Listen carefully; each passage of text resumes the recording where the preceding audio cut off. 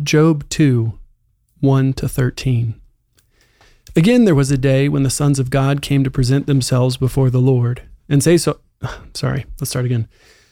Job 2, 1-13. Again, there was a day when the sons of God came to present themselves before the Lord, and Satan also came among them to present himself before the Lord. And the Lord said to Satan, "From where have you come?" Satan answered the Lord and said, "From going to and fro on the earth, and from walking up and down on it." And the Lord said to Satan, "Have you considered my servant Job, that there is none like him on the earth, a blameless and upright man who fears God and turns away from evil? He still holds fast his integrity, although you incited me against him to destroy him without reason." Then Satan answered the Lord and said, "Skin for skin. All that a man has he will give for his life.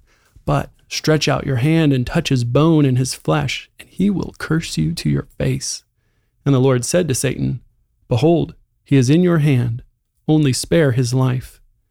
So Satan went out from the presence of the Lord and struck Job with loathsome sores from the sole of his foot to the crown of his head. And he took a piece of broken pottery with which to scrape himself while he sat in the ashes. Then his wife said to him, "Do you still hold fast your integrity? Curse God and die." But he said to her, "You speak as one of the foolish women would speak. Shall we receive good from God, and shall we not receive evil?" In all this, Job did not sin with his lips. Now, when Job's 3 friends heard of all this evil that had come upon him, they came each from his own place, Eliphaz the Temanite, Bildad the Shuhite, and Zophar the Naamathite.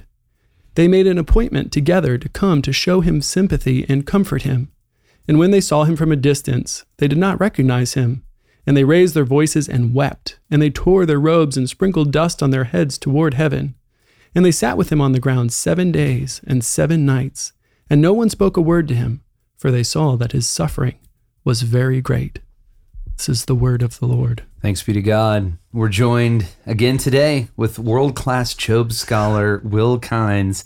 Okay, so now chapter 2 kind of gets us into the meat of the book, and really what's going to happen for kind of the most of the rest of the narrative part here is Job wrestling with the pain of death, if you will, if you want to call it that, and the ministry, I'll use that word, of his wife and friends to him.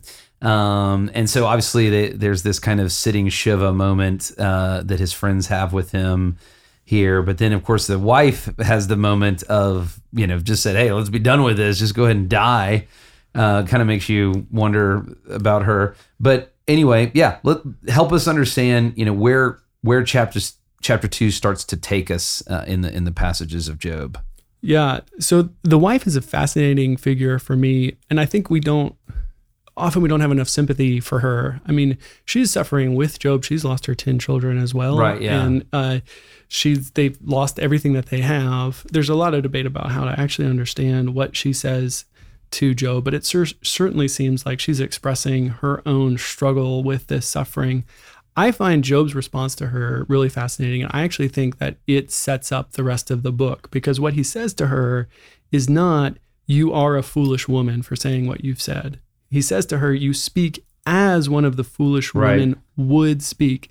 So what he's doing is he's distancing who he believes her to be. You're not a foolish woman.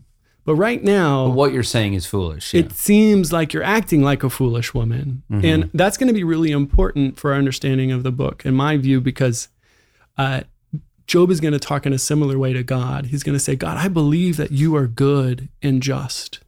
But right now, what I'm experiencing of you surely doesn't seem that way." So there can be this distance. But that's also what the Satan is doing with Job. He's trying to put a chink to pry away Job's integrity and the way that he actually behaves from who he truly is. So the book is raising this question that all of us should wrestle with, which is, who are we really? Like when the chips are down, how are we going to respond? What is our true character?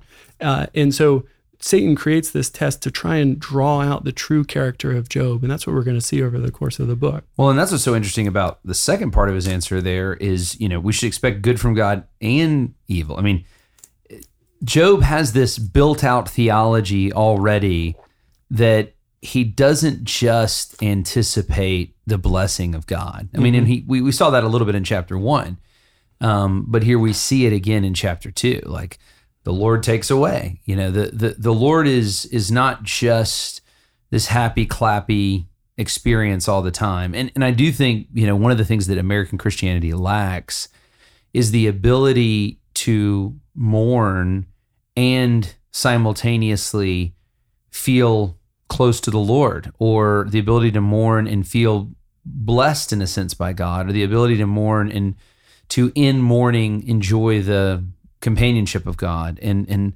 Job certainly has that category already. Mm-hmm. He does.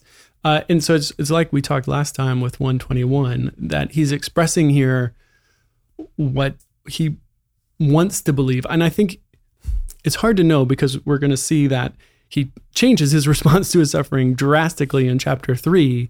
I think what happens is that he deepens what he knows here, becomes experientially true for him as he wrestles with God over the rest of the book. And I think that happens with Christians all the time. There are things that we know, but we have to work that knowledge out through experience as we live the life of faith. And that's what we see Job doing over the course of this book. A lot of people give Job's friends kind of, you said people aren't fair to the wife. They're not fair to the friends, but I mean, at least here the friends are presented in this very kind way. They're coming, they're sharing, they weep when they see him.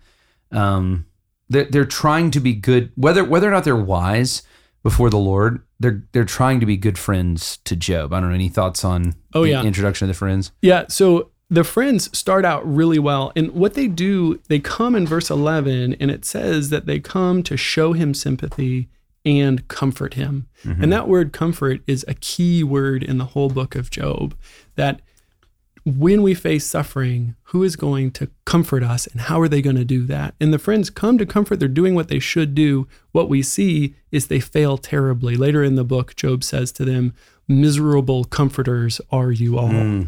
But the book is about how eventually God will provide the comfort for Job. And ultimately, God is the only one who can provide that comfort that will really console Job in the midst of his suffering. The friends fail because they don't understand who God truly is. So God will reveal himself to Job. I'm looking forward to our next reading, which will come tomorrow. But for today, and for Job 2, for Will Kynes, I'm Jason Dees. Thanks for listening to Our Daily Rhythm. I'm Jason Dees, one of the pastors of Christ Covenant, and Our Daily Rhythm is a ministry of our church designed to help you more faithfully and effectively meditate on God's Word.